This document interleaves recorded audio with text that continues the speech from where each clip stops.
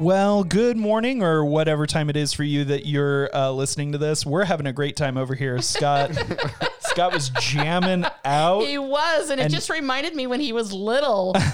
Like, seriously, he was my one that would be dancing all the time in his cowboy boots and red shorts. Mm-hmm. That was for you, John McDaniels, because we used to talk about that. You had your red shorts and black cowboy boots. Well, welcome to Real World Podcast. My name's Tyler, and I'm here with Scott and Bobby, who talk about real issues in a real world, bridging the gap between boomer and millennial. Good morning, guys. Morning. How are you? I'm doing great. I'm on my third and a half cup of coffee right now. So I'm feeling better and better as the morning goes on. How are you guys doing? Good. What's happening?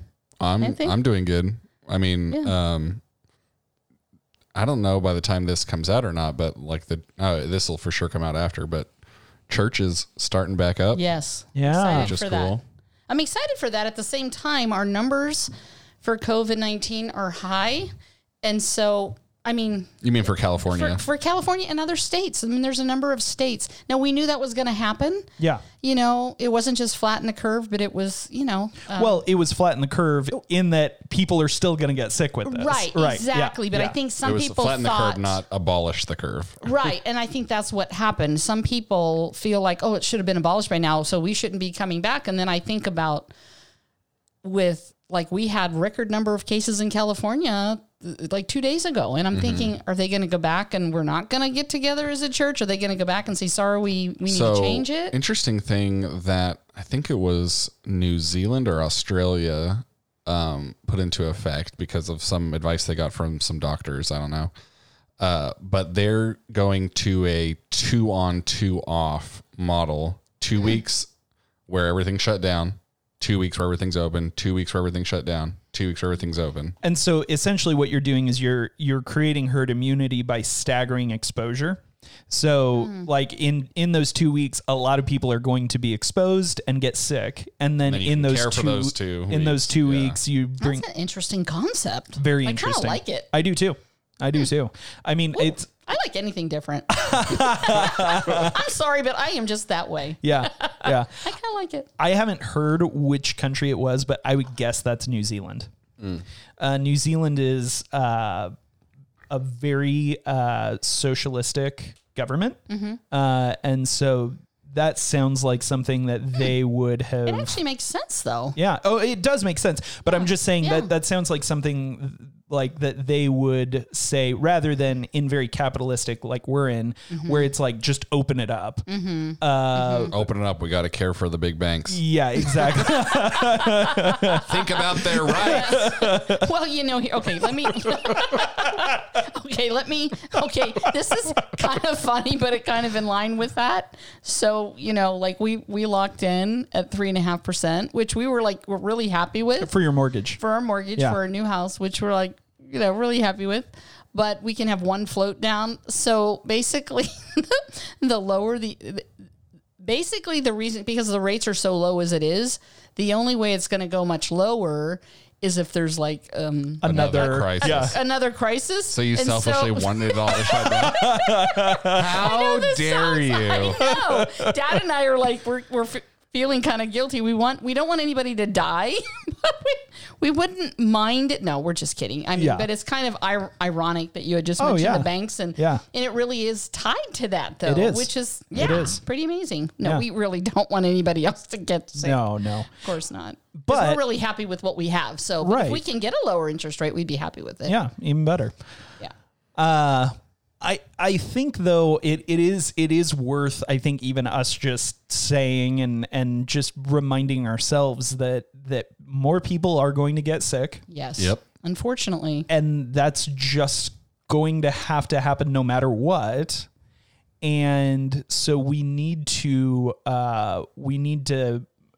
continue to be patient with some of these initiatives to flatten curves so that there's not a rush on hospitals. But we also just need to understand that everyone's going to have to get sick. Well, and two different friends on Facebook this week posted, and one of them, Matt, posted that a friend guy that he works with, young, healthy, One day he's fine. Next day he gets very ill, temperature of 105. They called 911, took him to the hospital, and the doctor said if he hadn't come in, he would have died.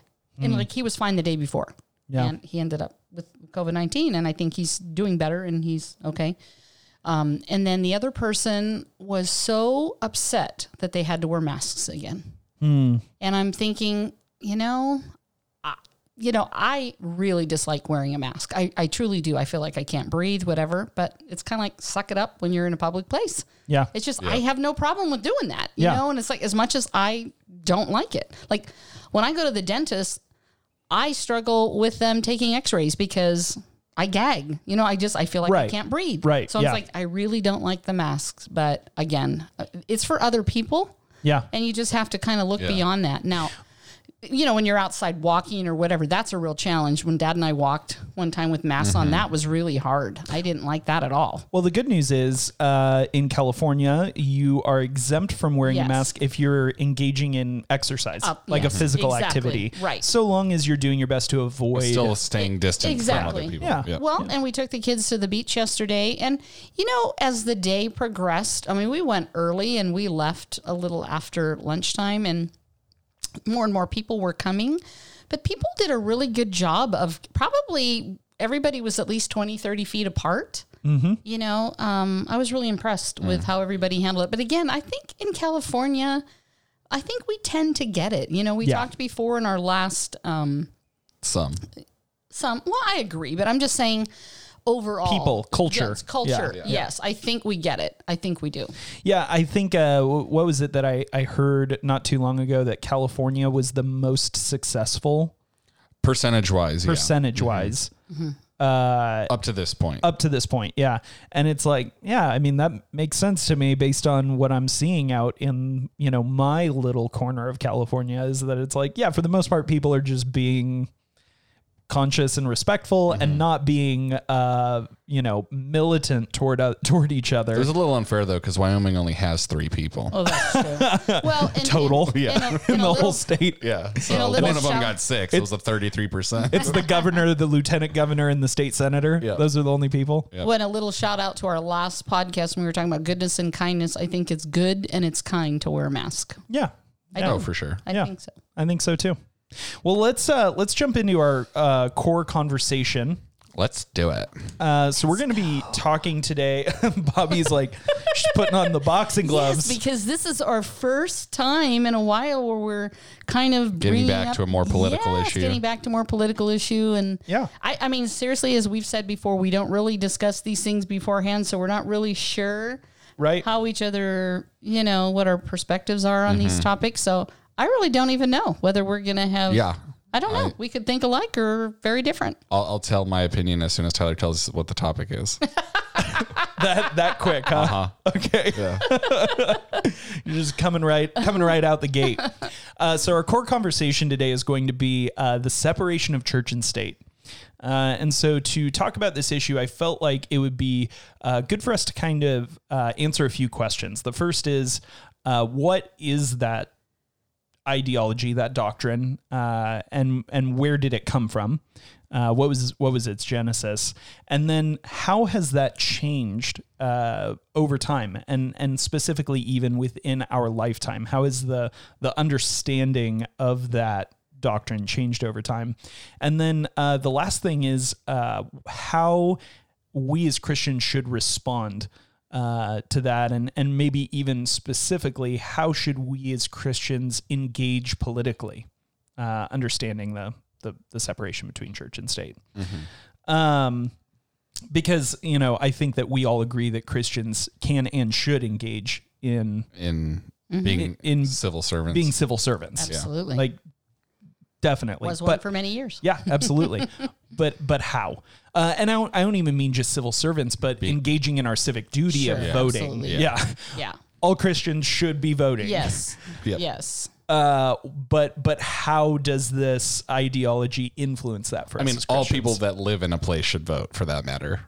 Like, if you're living in a place and you have the ability to vote, you should vote. Oh, yeah. Of course. But I think that since we're talking about separation of church and state, that's the reason for my distinction there.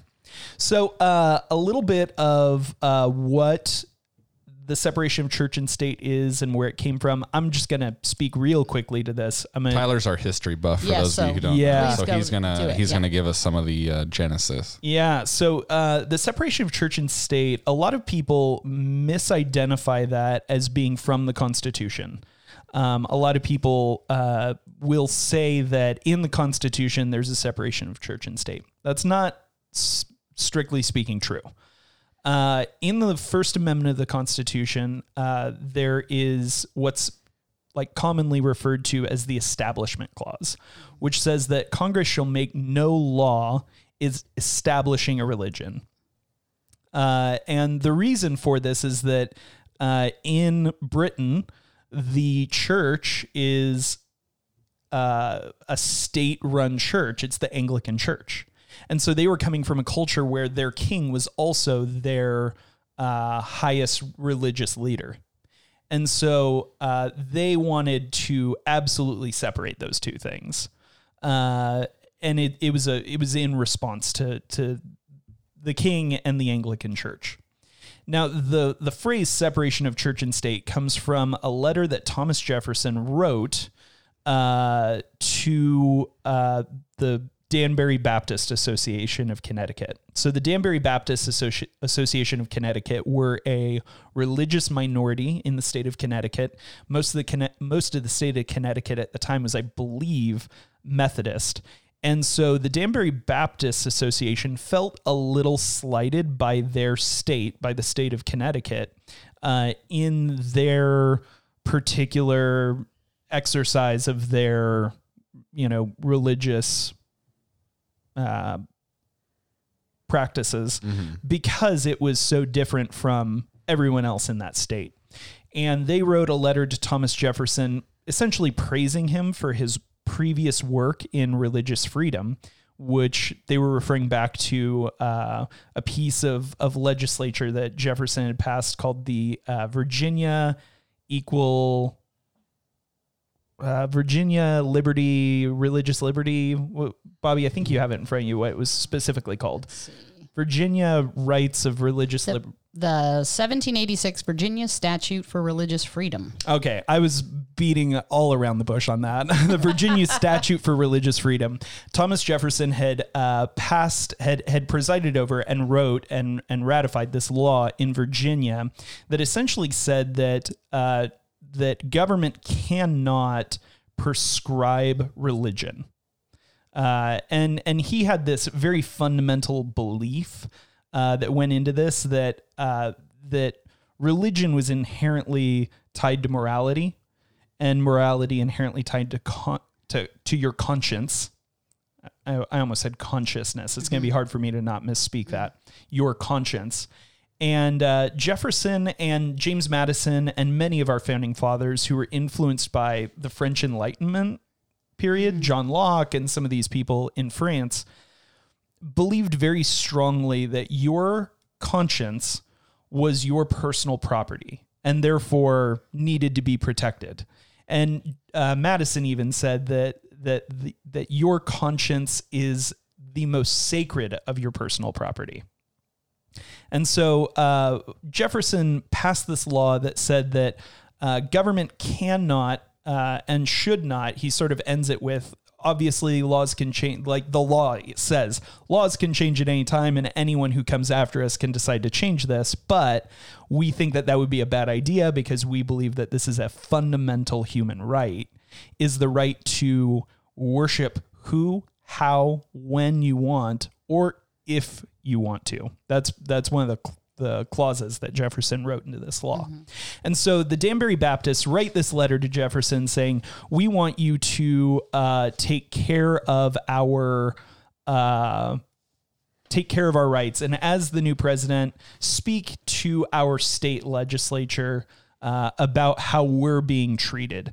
And Jefferson writes a letter back very politely, but essentially saying, I don't believe it's my place at all to say anything about religious expression or to prescribe any form of religious expression one way or the other. And in a part of his letter back that he bracketed for removal, But, in the Library of Congress, we have where it's bracketed for removal. There was a middle paragraph where he talked about how that was the reason why he refused to hold things like, in our modern context, things like a National Day of Prayer. Jefferson never did that. Like George Washington, John Adams, they had both had national days of prayer, national days of fasting, national days of thanksgiving to God, where they told the people, we're all going to do this together. Jefferson believed that was totally inappropriate. And so in this letter, he says that there is based on his reading of the Constitution, specifically the First Amendment, that there is a wall of separation between the church and state. And so that's where we've gotten that phrase from, separation of church and state. But essentially the genesis of this for both James Madison, who wrote the First Amendment, and for Thomas Jefferson, who wrote this piece of legislature that influenced the First Amendment, the heart was that government cannot legislate conscience. And that if Scott decides to worship God on Sundays, that's between him and God. If I decide to worship God on Saturdays, that's between me and God. And I'm not saying any of this is true, and I'm not picking on you, Bobby. But if Bobby decides to never worship God, how dare you? Untrue. That's between her and I'll change it. You're on Sunday. You're on Saturday. What? I decide to never worship God. Wow. Thank you. I feel better now. That's between me and God, and it's a matter of my conscience, and that no one person can impose their conscience on me, and that therefore government cannot impose its collective conscience on me. So that's the origin, the genesis of the separation between church and state. And like I said, it's been stolen by both sides. It cracks me up when people say, separation of church and state means that, Christians can't be in politics or something like that. It's like, that's ridiculous. It also cracks me up when people say, our founding fathers built this as a Christian nation, because it's like in the very framework it's not. Yeah, like that's the very first thing is that it's like also we're not establishing anything. Yeah, exactly. It was very clear. Even the Treaty of Tripoli, which was ratified just 5 years after the First Amendment was ratified. George Washington had commissioned it to be written, and John Adams ratified this Treaty of Tripoli that one of the paragraphs starts off that as America is not in any way a Christian nation. Mm-hmm. Like it was like they were like the founding fathers were very clear, not a Christian nation. So people who say, separation of church and state, all of that is that America's a Christian nation. It's like, yeah. I don't and that's get all in the 1700s still. Yeah. It was literally 5 years later. Yeah. So that's where church and state came from. How have we seen that evolve over time, and even specifically in our lifetime? Well, you have more life to speak from. Wow. Well, the first thing that comes to mind for me is when I was growing up, I recall my parents always saying, never discuss religion or politics. Right. Yeah.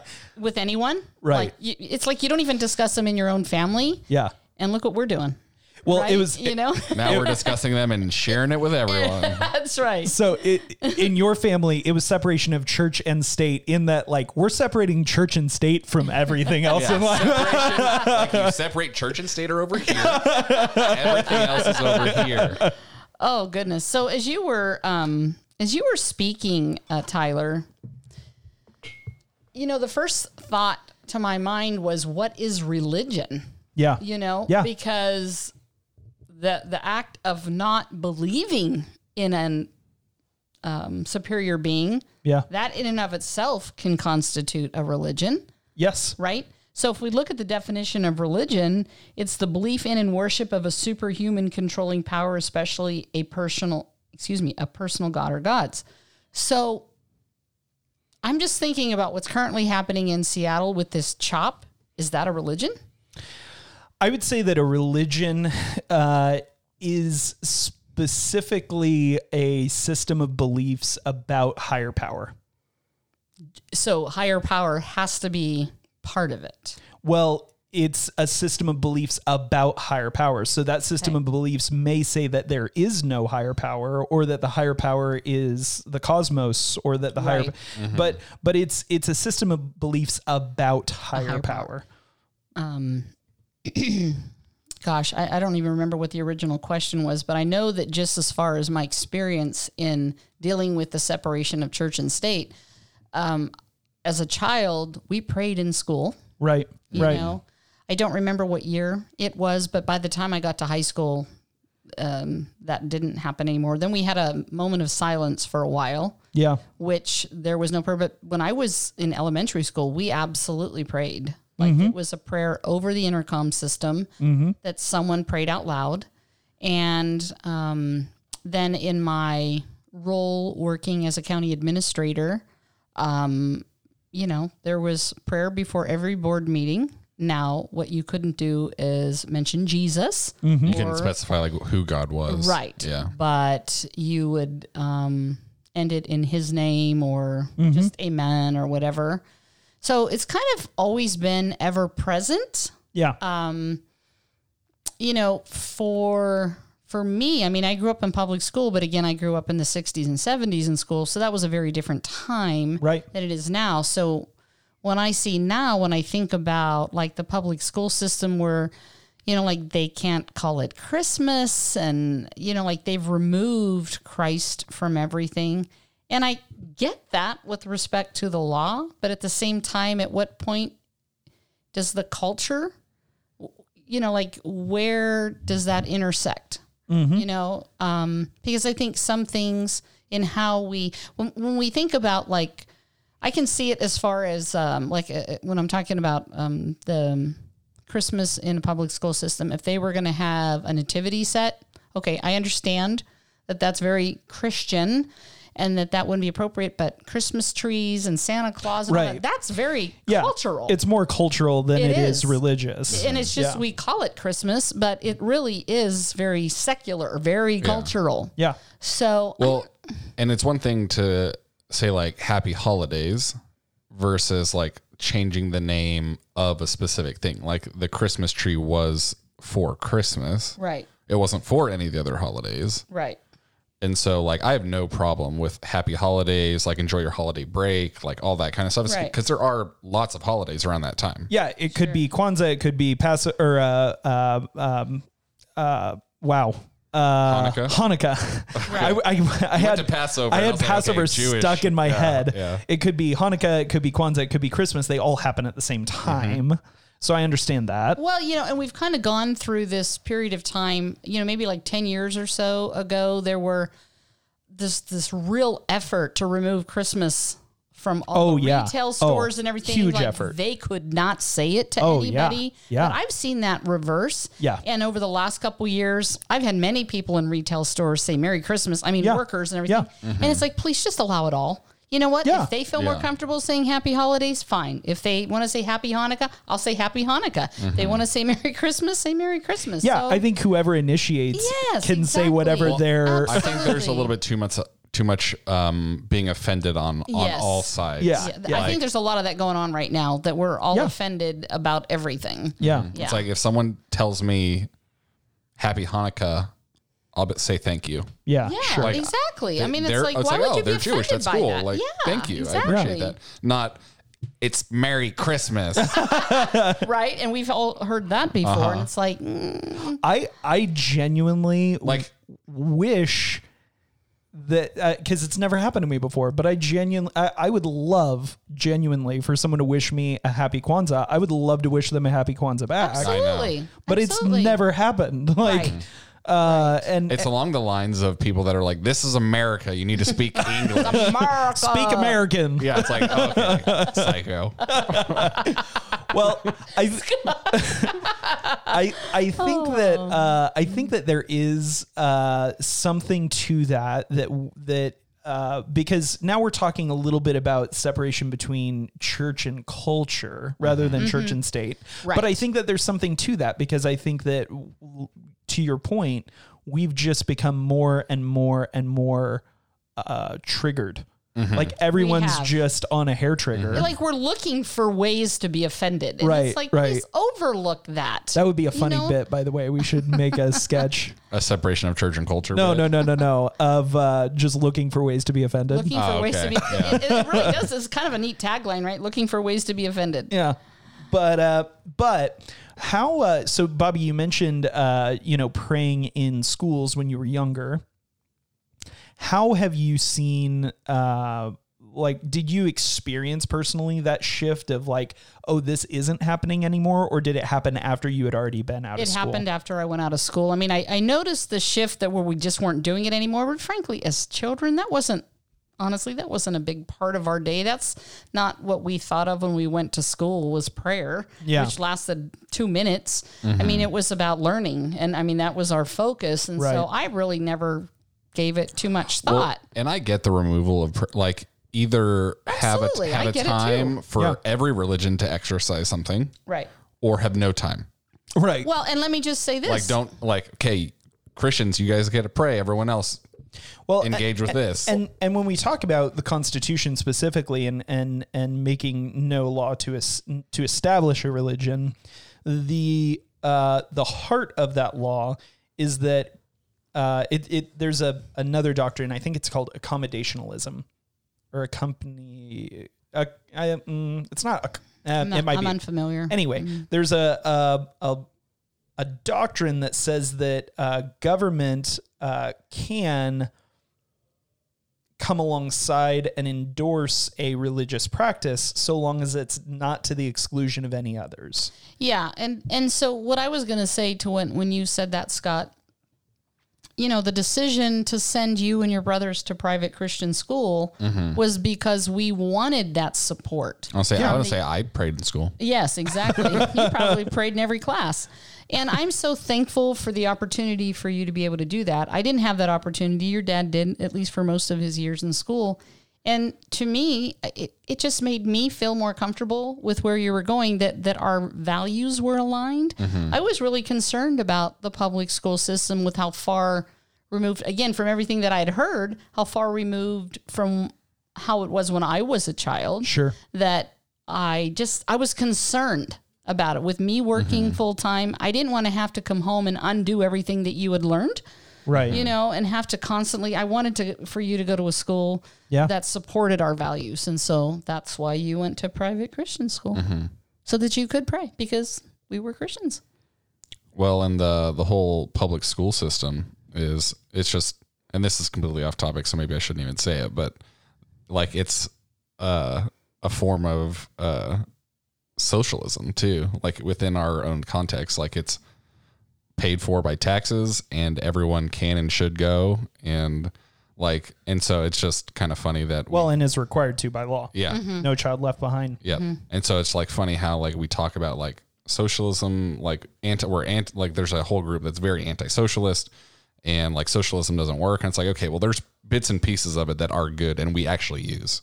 Well, except I'm certainly a supporter of freedom of choice for schools. So and where what do you mean by that? Can you sure expound on that? When you talk about the inner city public schools and so forth, where they don't get enough funding, right. They don't get maybe the best teachers and everything, that you have the choice to send your child to a different school. Gotcha. Right? Where Gotcha. so many haven't supported that outside of districting. Unfortunately, there's still a little capitalism within our socialism. Yes. Well, true. Yeah, when you said that, I was all schools should be funded the same. Yeah. They should be, and they should all be consistent, but that's just not reality. Yeah. If now. I'm a teacher and I have the chance to go to a really nice area, or, inner city, I can understand the choice to go to the nice area. And it's one for safety. Sure. Because I've known people that have gone and, that worked inner city LA, and that there was real issues there. Yeah. And in terms of safety, getting back and forth to classroom. Yeah. Literally. Sure. And really it comes down to more than anything. And this, I have friends that are public school teachers, friends that are private school teachers. It's parental involvement. Yeah. When you're paying for your children to go to a private school, you're generally going to be more involved because you're paying for it. Right. Directly. So many of my friends that are public school teachers, there's such a lack of parental involvement by so many today, comparative to even 10, 20 years ago. Like it has changed so much for them that it's been very discouraging for them. And I don't understand why they look at this gift horse in the mouth. Like, you have this free education. Why are you not taking advantage of that free education? Yeah. And as far as the availability of great classes and things like that, the public school system is the way to go. I mean, you get some of these high schools. I mean, they just do an amazing job of what they teach and how they teach it. Well, and I mean, like our high school that we went to now only offers Spanish, right. which Spanish is great. And we're in Southern California. Right. Spanish makes sense. But I know some friends in high school that had choices of like 11 different languages. Right. That they could choose from. Yeah. Right. And you guys all had, when you went, you took French. I took French. Took Greek. Yep. Brian took Spanish. You but took that's German. because I took German. Latin. Dad took Latin. So 5 of us in our family, we all took 5 different languages. Yeah. I think that I think that we're getting a little off topic. Off of this episode, yeah. But I'm good at that. Yeah, but I do think that schools are a big part of the discussion of the separation between church and state. Scott, you had mentioned before we started recording another one that we've experienced in our lifetime. Yeah. We were talking about Prop 8, which came out in 2007 or 8. Yeah, sometime between 7 and 9. I really don't remember when. And it was the California proposition to either legalize gay marriage or prohibit gay marriage. I don't remember what it was. Well, I mean, legalize or prohibit sounds... I don't remember if like what the affirmative was, is what I'm saying. The affirmative was to disallow. So if you voted yes, you were saying you don't want... Correct. Got it. So it was the main reason why I remember that, to be honest, was the campaign No on Hate. Got it. No on hate. Yep. They just put an H in front of the 8. I mean, that's some good... that was some great... good marketing. That was some great marketing. That was a good campaign. I mean, it stuck with me all these years, so... And, I remember it being a big issue that the church talked about a lot. And I remember hearing different reasons why. And I'll talk about kind of like the issue, and then I'll kind of talk about just my opinions on things. Sure. But I believe it passed, right? Prop 8 passed, and then the Supreme Court of California overruled it. Well, yeah, you have to kind of understand what was happening during this time. This is one of the reasons why I'm not a big fan of Governor Newsom. Governor Newsom was the mayor of San Francisco, and he took it upon himself, and I don't remember the year. I want to say it was probably 2015, somewhere around there, where he allowed gay couples to come in and obtain marriage licenses and get married without... One, it wasn't the will of the people, and there was no legislation or no bills that were passed to allow that. He did it as the mayor of San Francisco. It caused a lot of upheaval. I was the county administrator over that particular area during this time. We had so much upheaval. We had it was just quite challenging. I don't even need to go into all the details, but my issue was how it was done. It's like, I'm not a big fan of these executive orders. I think they, unless there's like real safety issues where there needs to be urgent, immediate action, I just don't think they should be allowed. Whether it's a governor or president of the United States, this is where the people need to vote and the legislators need to act. Yeah. And they need to pass the laws. It's not about the act itself. It was how it was done. Mm-hmm. Yeah. Yeah. And so, this topic in particular is one where I wish our country would have dealt with it very differently. I don't know if the government should be regulating marriage at all. I think marriage in itself is a strictly religious thing. And so I think it's very fine with all the tax things that come with marriage, that kind of stuff, to have there still be civil unions, and the government can regulate civil unions. And if a married couple wants to have those tax breaks, they need to also go into and get this civil union done. But I think marriage should be in the religious realm, and then the state should have their own thing. I don't think they should be combined. And I think it would just save a lot of the heartache and a lot of the difficulties that come with it. And so a big reason why I know the church was for Proposition 8 was they were afraid of the repercussions of down the road. Someone who is in the LGBTQ community comes and wants to get married, and of course it's against their religion, and now they could be looking at a lawsuit, or they could be getting told they have to do weddings for people that are, and so there's all kinds of stuff that happen with it. Whereas if we take away all state benefit from a marriage is strictly something that's just religious, which is how it was established when God created Adam and Eve and he brought them together, like at the very first marriage. Keep marriage in religion, and then our state, our government can have their own thing that they can still do. Like call it a household or whatever. That your or point civil is union. I mean, civil union. Civil union. Your point is change the nomenclature, change the verbiage, and it alleviates a lot of the.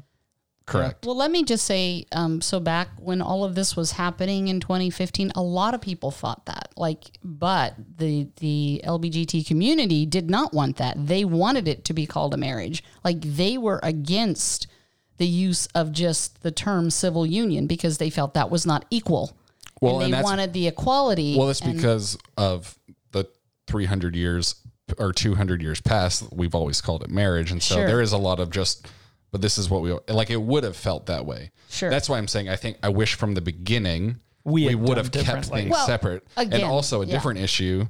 The whole reason government adopted marriage and started regulating marriage was actually based in racial issues. They didn't want interracial couples to come together and get married. And so this was the whole reason that you're saying that was the beginning of the marriage license. Correct. That's why licenses and government regulating the marriages even started, was so that they can control who married who. Well, when I got married, we had to take a blood test. Really? Yes, we had to take a blood test. So I got married in 1981, and that whole issue had to do with it identified your blood type and whether or not you were, what is it, negative or positive? I can't even think of what it is. Negative? What's HIV? it called? No, it's not HIV. But it's that was the 80s. No, I feel really stupid right now, but I just can't remember what it's called. It's your RH factor. Oh, your RH factor, whether you're positive or negative, because certain combinations, when you have children, there can be problems. Right. And so that was the purpose of that. I mean, can you imagine today? That would be so far out of the realm of where we are today. Yeah. So yes, we had blood tests. Wow. That's the way it was.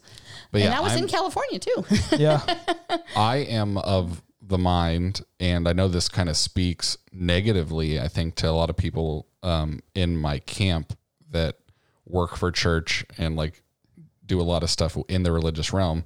But there should, I think, be complete separation of all things church and state. I wouldn't necessarily be against getting rid of tax breaks for religious nonprofits, and there's all different kinds of things that come along with it that I'd be yeah, okay, that makes sense. Well, I disagree with that only in the sense that I would say the majority of nonprofits are not religious. Right. So they get welfare exemptions, which again, if it's for the greater good, then, and I would think most religious nonprofits do that. They should also get them, even if it's not a religious exemption, it's a welfare exemption. So generally nonprofit just means that. Right. You're not personally profiting from it. What I would think would be and then now we're getting into the tax systems, but churches are still selling a product. And they're getting they're having a pastor who's getting up and they're... Well, but here's the distinction though. Because nonprofits can still sell a product and they can still generate revenue from it. The distinction is that in a nonprofit, the benefit cannot inure to any one person or group. That's right. And so I would say that even if we removed the religious clause in tax law for nonprofits, most churches are still going to qualify as charities. It's again, I use the term welfare exemption because that's the way the property tax law is written. Right. So you have your religious exemption and your welfare exemptions, and probably with regard to other types of taxes, it's similar. And that's why I was using that terminology as a welfare exemption. And in 501c3 terms, most churches would still qualify as a charity. And so I'm fine with removing, I agree with you, I'm fine with removing religious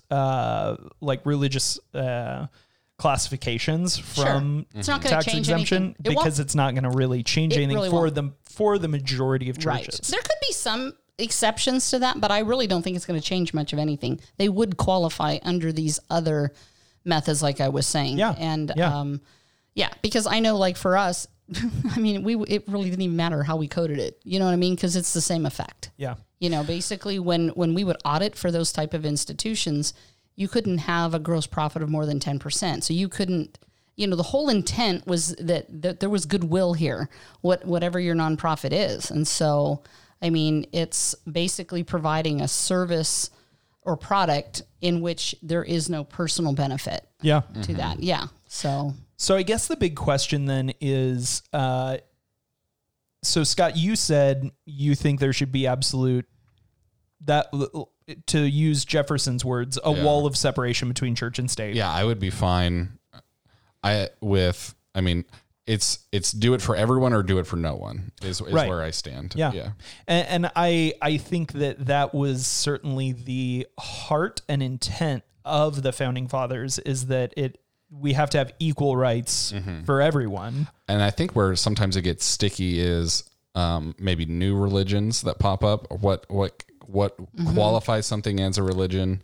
How would we go about adopting some kind of new religion into those things? And then the other part is regulating parts of religion that may be against other parts of the law. That's kind of where I wanted to go. There are religions that say, like, do sacrifices. Right, the Sharia law.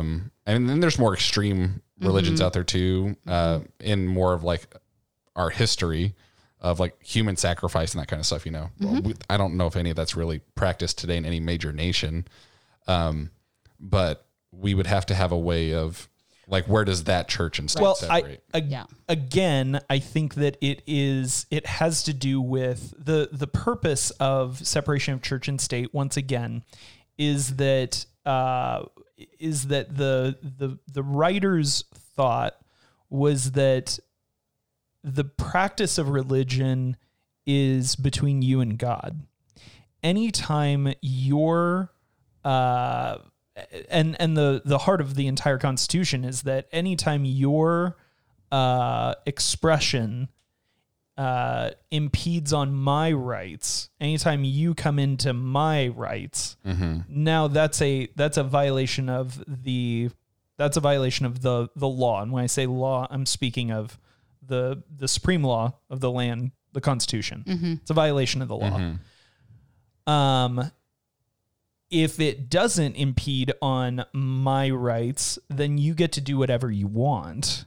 And so, who's the my? I mean, just me, person, any other person. Just any other person. Yeah. I just want to make sure I'm clear, because when I think about the whole issue of the Sharia law and how that has become it's becoming a bigger issue in the U.S., where, you know, women are treated differently and they have a very different role in the families, and the husbands have certain rights to kill in their family. And it's like, where does that supersede? Like, how does that intersect with the Constitution? And frankly, I'm going to say I'm very ignorant in this area. I don't know a lot about it, but I know this is becoming a bigger issue. Yeah, I don't think that I want to be personally. I don't think that the United States is in any danger of falling under Sharia law. Well, I'm not saying that they do, but I'm saying it's still an issue for people living in America. And again, I'm just saying, where where does it intersect? Yeah, the old like adage is that your rights end where my nose begins, and you can swing your fist in the air as much as you want until it comes in contact with my nose, because I'm another person who has my own set of rights. You have all of your rights, I have all of my rights. Neither of our rights, according to the founding fathers, neither of our rights supersede each other's. And so, your rights end where my nose begins. And so any human in America, the Constitution would say, is deserving of the exact same rights. Yeah, I'd just be curious to, I've only read some articles on these things. I'd have to go back and read the actual court cases to kind of understand like what the positions were and really what the outcome was. I mean, I think generally speaking, murder is murder is murder. I can tell you without reading anything, with a great deal of confidence, that the United States government has never upheld murder. No, and I agree with that. And I'm not saying that has happened, but I'm saying we're talking about the separation of church and state, and that is a religion. And I would guess that their perspective is that it's my religious right to do this. If it's a violation of my religion. And so that's why I'm bringing it up, because, maybe we haven't at this point, but, it'd be interesting to see, like, have there been any cases where, not murder, but. I would guess the United States' stance on that is that civil rights or just its laws supersede religious laws. I would think so. I would think so.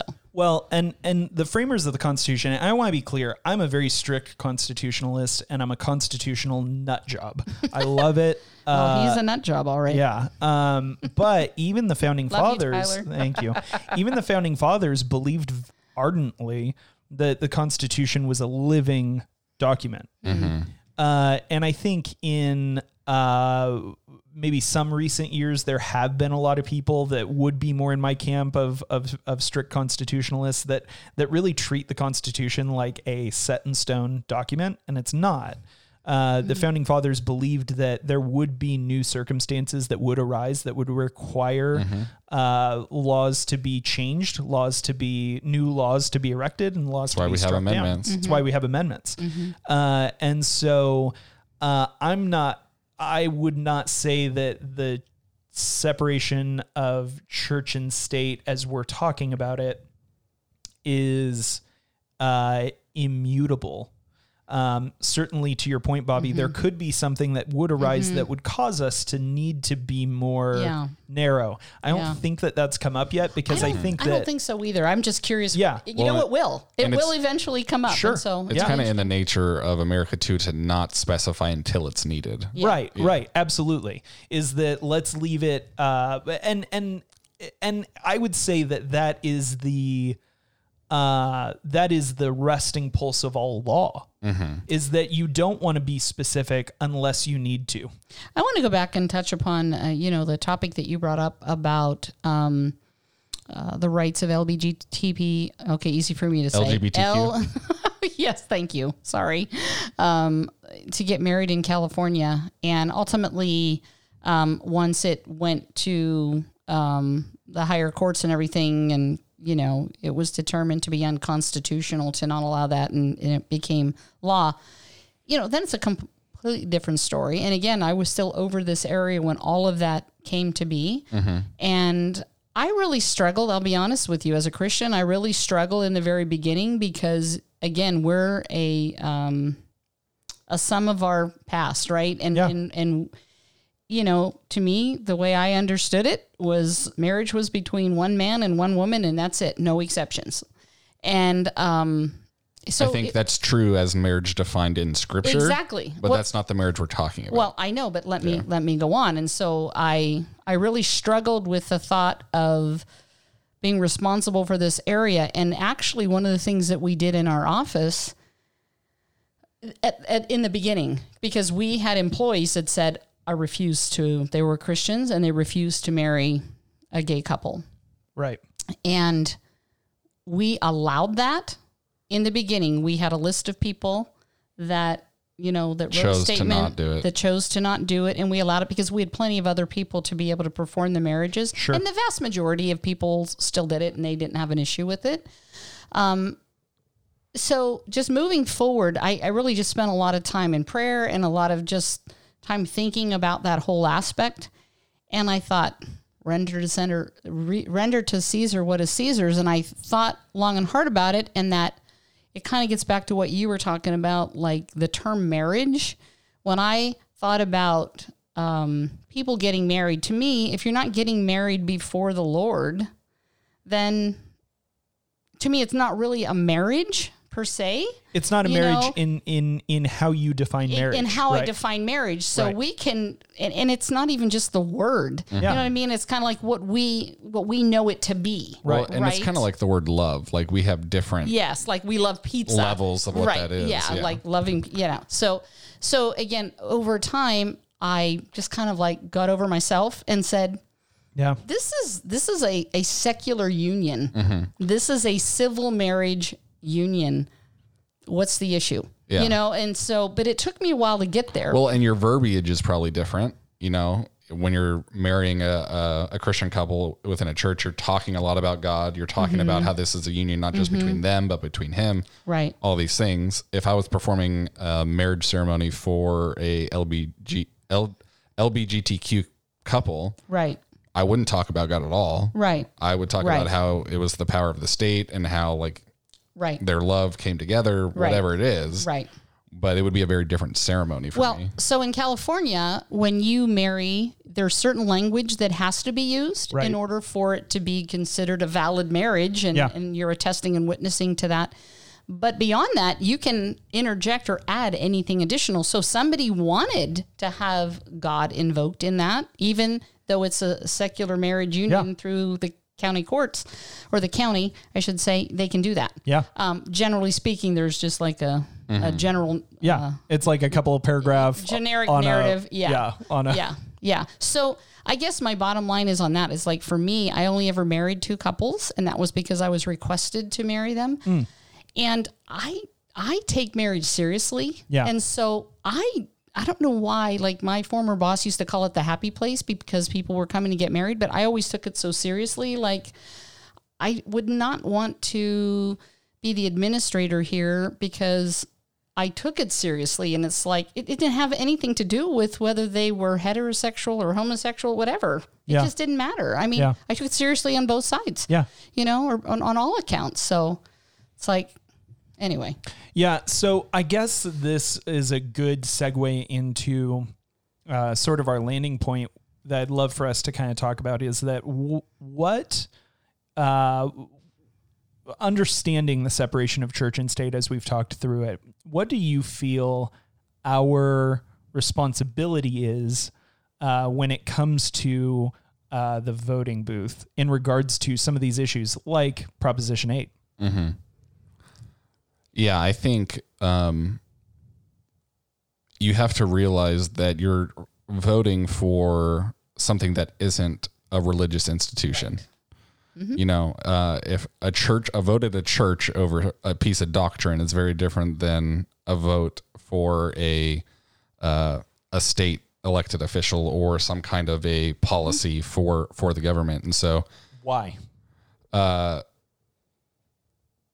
Well, you're voting on different things. You're voting on governing a people group versus governing a belief system. Well, I think if I might nuance that a little bit, I agree with you, but I maybe agree even more so. Mm-hmm. You agree more than I do. I agree more than you do with hear what this you said. Explanation. In either sense, you are voting over the governance of a people group. But in those 2 examples, each people group have come to the table with a certain social contract. And in each case, it's a very different social contract. In the example of a church, that church body is coming together and they're going to vote on, a piece of doctrine. They're all coming to that table with a social contract of the supreme governance is God and is Scripture. Mm-hmm. When you're voting, you're coming to a place as an American where the social contract is that the supreme law of the land is the Constitution of the United States. And that you need to vote in such a way that you believe supports or defends the Constitution of the United States, just in as much as when you're voting on a piece of doctrine in a church, you need to come to that voting on what is in support of the scriptures. Yeah, I would agree with you for the most part. I think the only difference there, which is more nuanced, is that as a Christian, you believe the Word of God is infallible and perfect, and so you're always submitting to that. I think there are times in governance in the United States where it's like, oh, this part of the Constitution or this omittance from the Constitution isn't good. We need to add something or change something. I would say that's true in as much as we are voting for an amendment to the Constitution.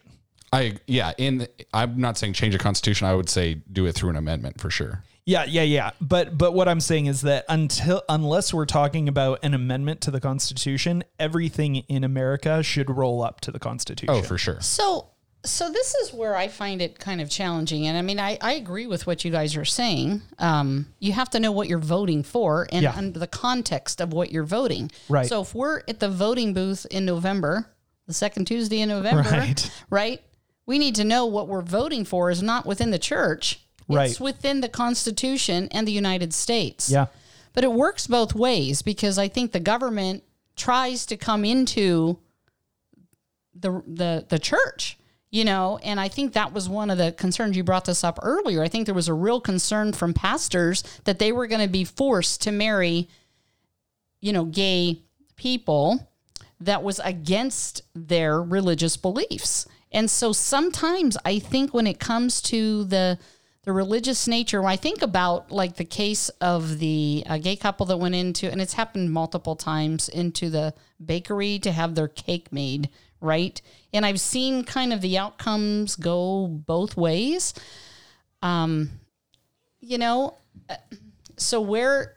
why doesn't a private business owner have the right to refuse service to anyone? Well, the difference is, I just want to say the difference is that we're talking about, because I remember that being a thing, but the reality is that based on the Constitution, churches were not in any danger of that.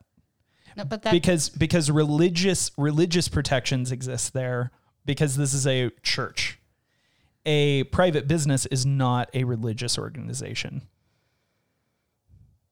What if it's a Christian bakery? I don't know. It would have to be if it was a nonprofit. If it was bakery, a nonprofit Christian bakery, would be fine. Yeah, they would be fine. They would be protected. And I mean this. I'm not trying to be facetious. I'm really just trying to understand. No.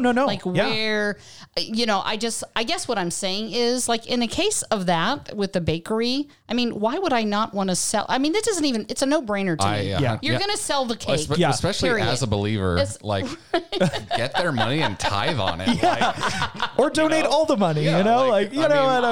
I think sometimes people's convictions are just, I don't know. It's kind of interesting what their take is on it. Oh, totally. But I guess my point is, I agree with what you were saying, but it just works both ways. We don't want the government to come into the church. Yeah. As we as the church have to remember to separate the church from the government. Yeah, exactly. And that's really hard to do, especially for those of us older folks. When I look at like your age group, the Gen Xers, the Gen Zers, millennials, right?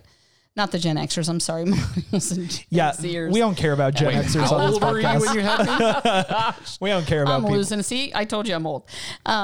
It's harder for us to do that because our life experience is so different from when we were younger, because we had less of that. And I'll look at my parents' generation, and they even had less of it, with that separation, because there was such an intersection there. But, I believe that also over the couple hundred years that the U.S. has been here, our makeup is different. I mean, generally speaking, we came from Europe, right? Yeah. And, now we have, I don't even know what the numbers are generally speaking, but I would say, probably over 90% of the people back in the day were when we first formed were from that descent. And now it's just so different. Yeah.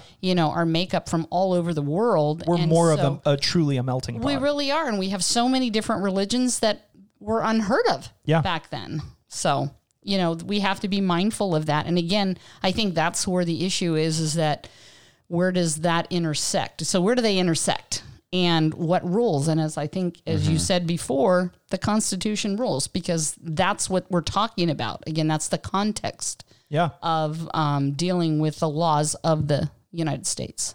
Yeah, when we're talking about the United States, the social contract is the Constitution. And if the Constitution needs to be changed, then it should. It is, and it shouldn't be done by executive order. It needs to be done through the legislators. By the people. By the people, voting. Yeah. That's how you do it. Yeah. So people get out and vote. Well, and that's what, Jefferson, we were talking about him earlier. One of the things that he's, famously, described as saying is that, he expected, that the government be overthrown every several years.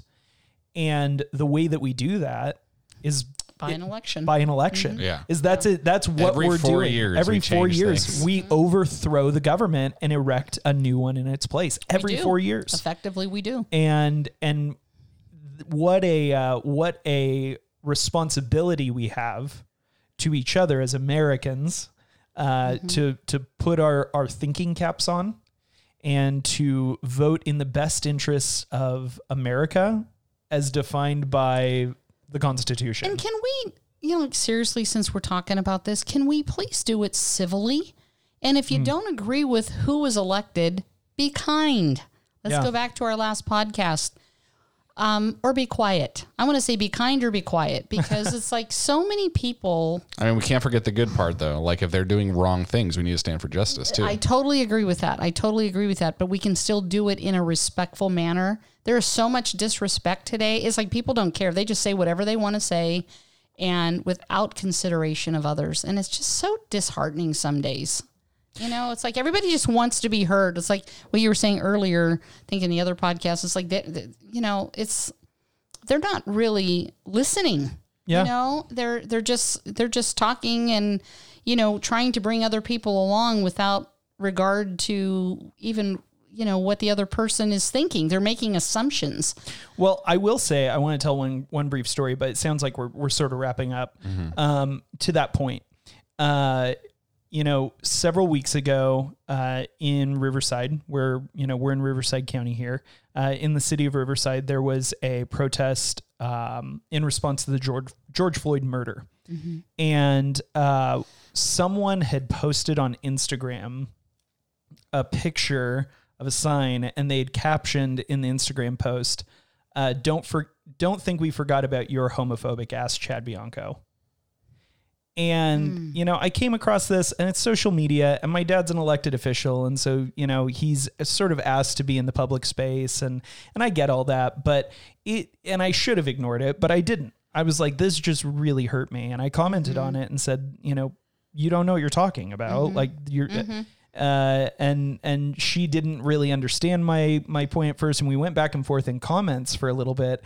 And then, she understood that this was my dad that she was talking about.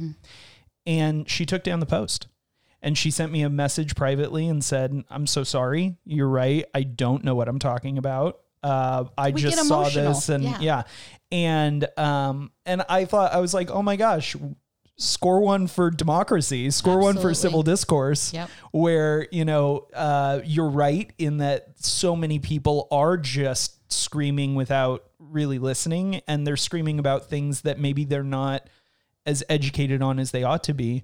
But also we have the opportunity to approach all people from a very measured place, and to be able to, regardless of what side of the discourse we're on, we have the opportunity, and I think the responsibility, to bring a level head to the conversation. Totally. And we all have an opportunity again, no matter what side of the discourse that we're on, to de-escalate things. Because I think we often, when someone approaches us escalated, we have a tendency as humans to match and want to one up that and to escalate the situation. But as Christians, we have the opportunity and the responsibility to be a good example and to de-escalate the situation.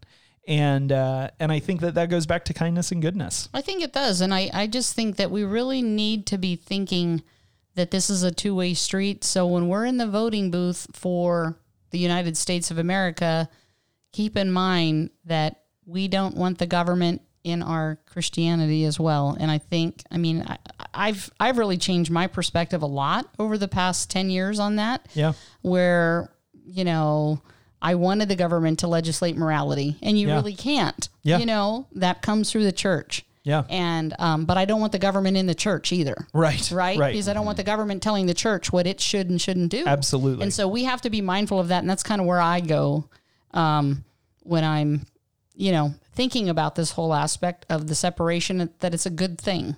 Yeah. Because we really don't want to interfere with either. Yeah.